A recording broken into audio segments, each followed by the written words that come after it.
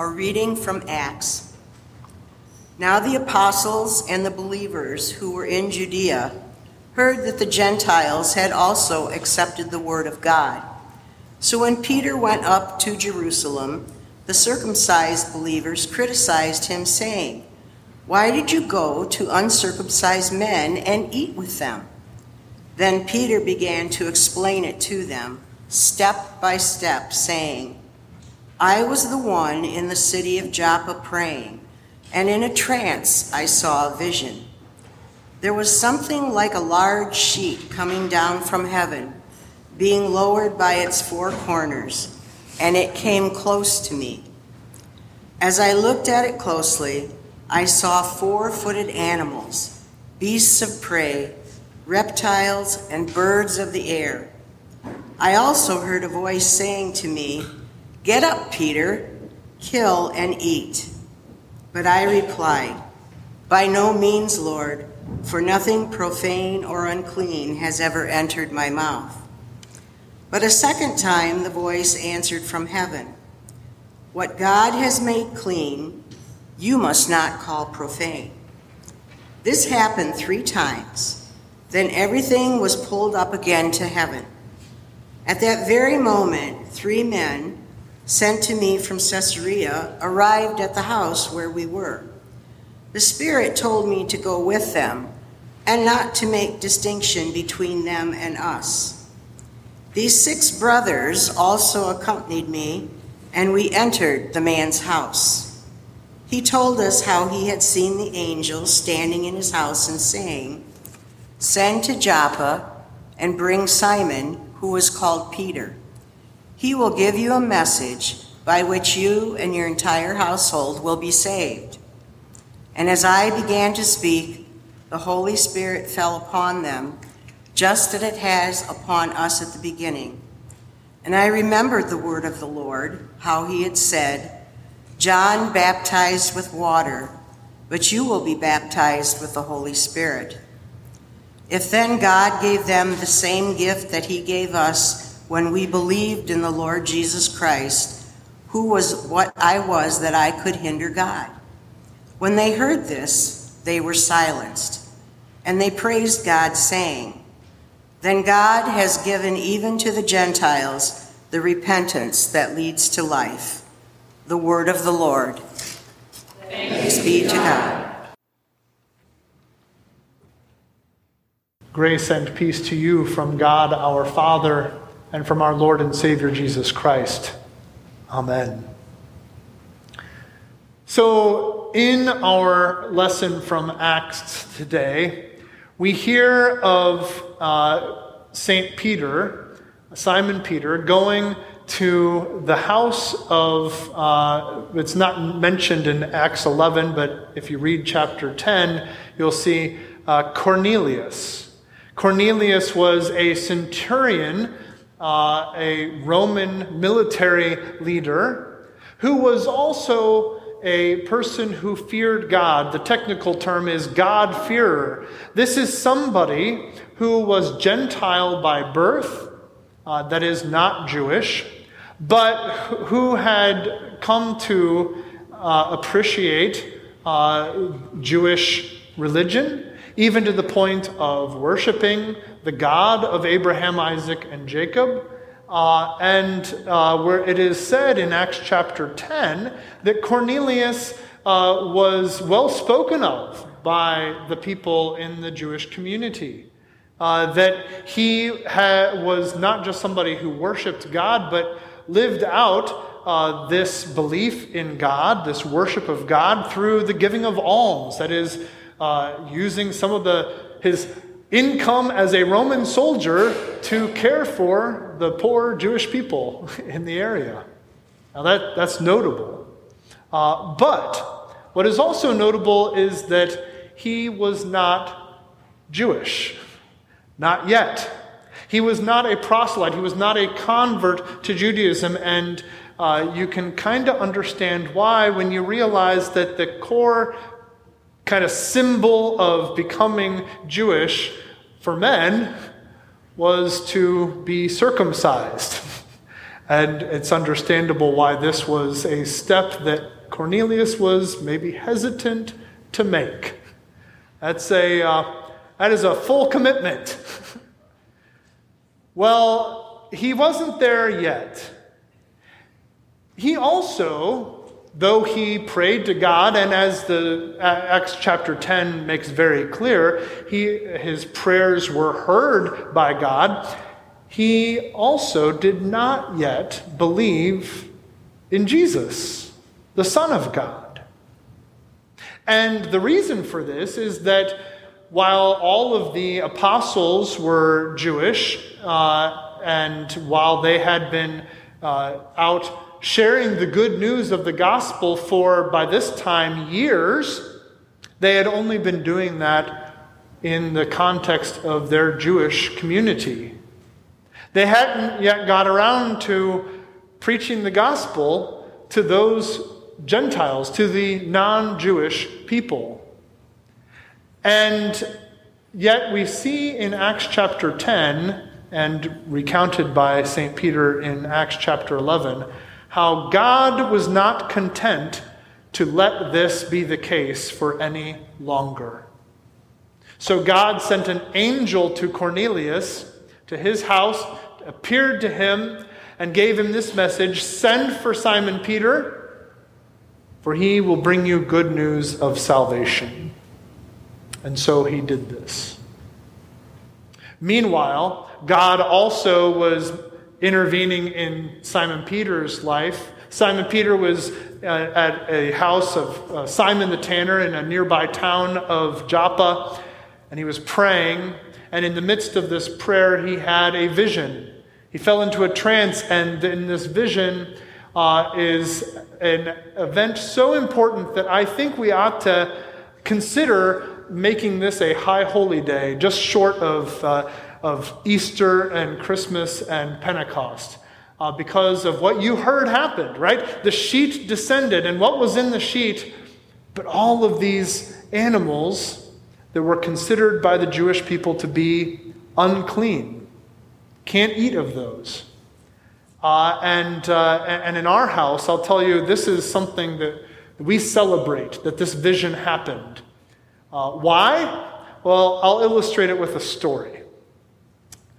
When one time we were going to Virginia on vacation, we had just exited the mountainous area and come into the hill country on our way to the coast.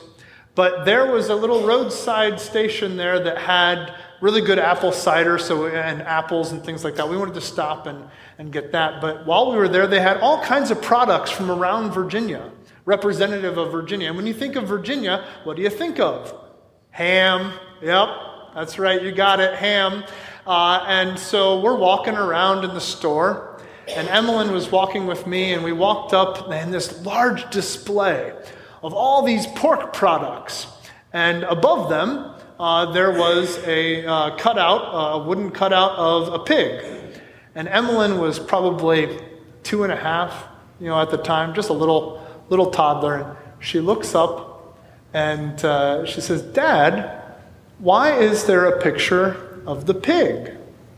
And I said, you see this bacon and this ham, all these foods, they come from pig. Bacon is dead pig.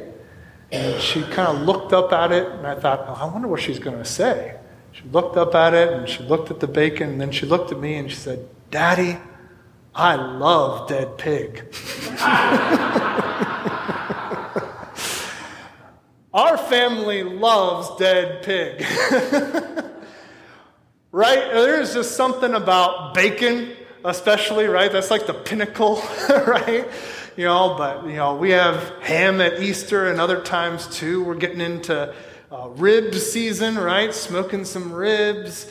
We love all that stuff. Well, all of that was off limits for the Jewish people.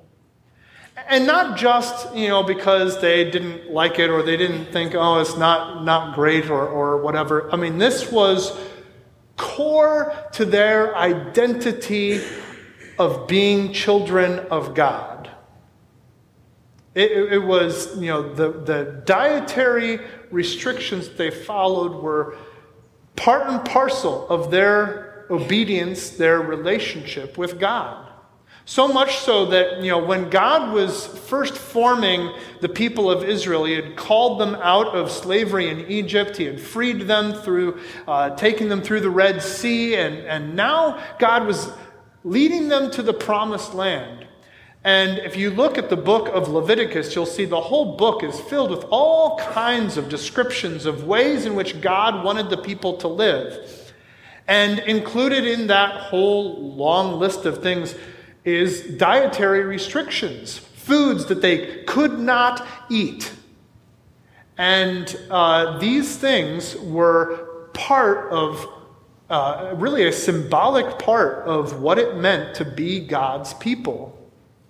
And so it is that in the midst of these dietary restrictions in Leviticus chapter 20, God says to the people, "You shall be holy to me, for I, the Lord, am holy, and have separated you from the peoples, that you should be mine." Right before that, God has told them you're not to eat the same foods that they eat. And the implication within the context of Leviticus is you're not supposed to do any of these different things because these are the things that the peoples do out there, but you're not one of them. You're not just the peoples, you are my people. And as God says repeatedly through Leviticus, I have separated you out from the peoples. So that a faithful Jewish person would look at the world and say there are only two types of people. There are Jewish people and there's everybody else. There's Jewish people and there are Gentiles, Jewish people and the peoples. The different people groups in the world. And part of what it meant to be Jewish was all of these things that marked that you were not like everybody else. There was a marked distinction between who you were and how you lived your day-to-day life, even down to the things that you ate and the clothes you wore, and the way that everybody else lived. So much so that not only could a Jewish person not eat these certain foods, they couldn't go to the house of somebody who did. Otherwise, they would have to undergo some rituals that would make them clean again so they could again participate in the life of the congregation, the synagogue. And yet, something happened between Leviticus and St. Paul writing to the church in Rome, where he says, "For there is no distinction between Jew and Greek. For the same Lord is Lord of all, bestowing his riches on all who call on him. For everyone who calls on the name of the Lord will be saved." Now, what happened between Leviticus, where God says, you must make a distinction, you're my people, and there's everybody else, eat in this certain way, dress in a certain way, do all these things in a certain way, unlike everybody else, and Romans, where St. Paul says there is no distinction. Jew, Greek, slave, free, none of it. No distinction. How do you get from one place to the other? They're both God's word. Well, our reading from Acts today makes it explicit that God had to start somewhere in reclaiming this world for himself, in reconciling the whole world to himself. And he started with the people of Israel, the descendants of Abraham, Isaac, and Jacob. And in this particular way, calling them out from the peoples, setting boundaries for them. But it was God who had set the boundaries. And guess what? If God, who set the boundaries, adjusts the boundaries, then we adjust too. And that's exactly what happens in Acts. So it is that while the apostles had not yet got around to preaching to the Gentiles, God intervenes and sends an angel directly to them. And you can see that this is an illustration of what we've been studying as a congregation in these recent months. As we've been reading through Greg Finke's book, Joining Jesus, as we've heard him speak to us, an illustration of his central point that God is active in the world around us. That God is, to put it as Pastor Finke puts it, messing with people. And he's not just messing with the people who are in here hearing his word and being fed by his Holy Supper. He does mess with us. We know that. But he's messing with people out in the world too. Preparing them for the kind of conversations that they will have with his people. And you can see it clear as day here in God coming to Cornelius, messing with him, saying, hey, go call for this man. He's going to come and he's going to tell you about salvation. See, salvation comes through only one name, and that is Jesus Christ. There is salvation by no other name. No amount of our good works, no amount of Cornelius's almsgiving, nor his praying to the God of Abraham, Isaac, and Jacob, none of that could save him. There was only one thing that could save him, and that is faith in Jesus Christ. And though he was a praying man, and though he was a giving man, he was not a believing man. And God wasn't going to let him stay that way.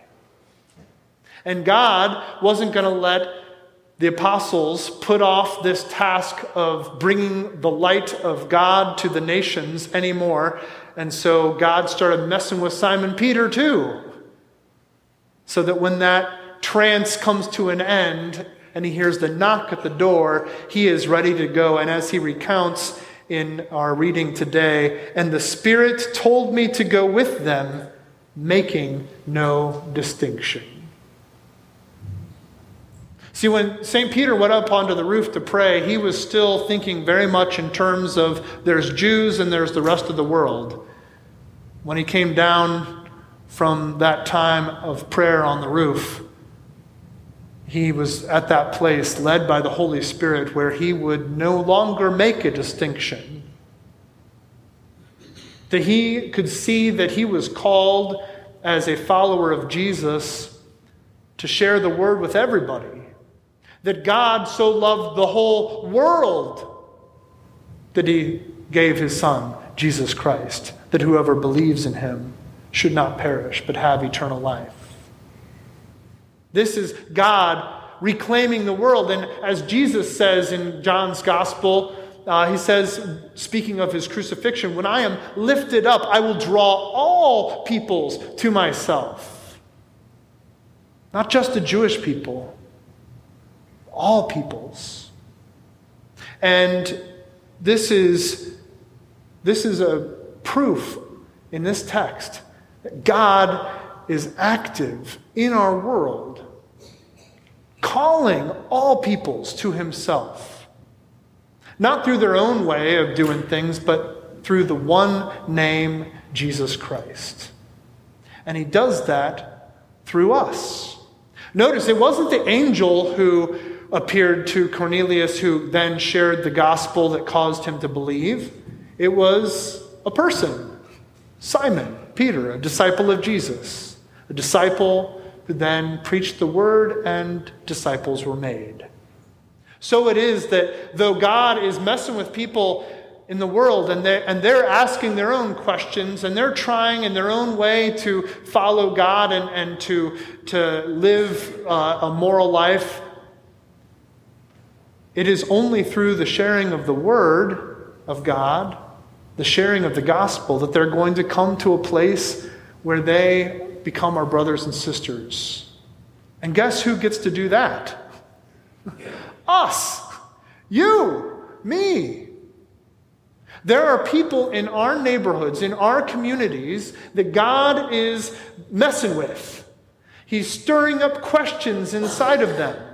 Or maybe he hasn't even stirred up those questions yet, but through their interaction with you, he will start to do that. And it doesn't start often for us today.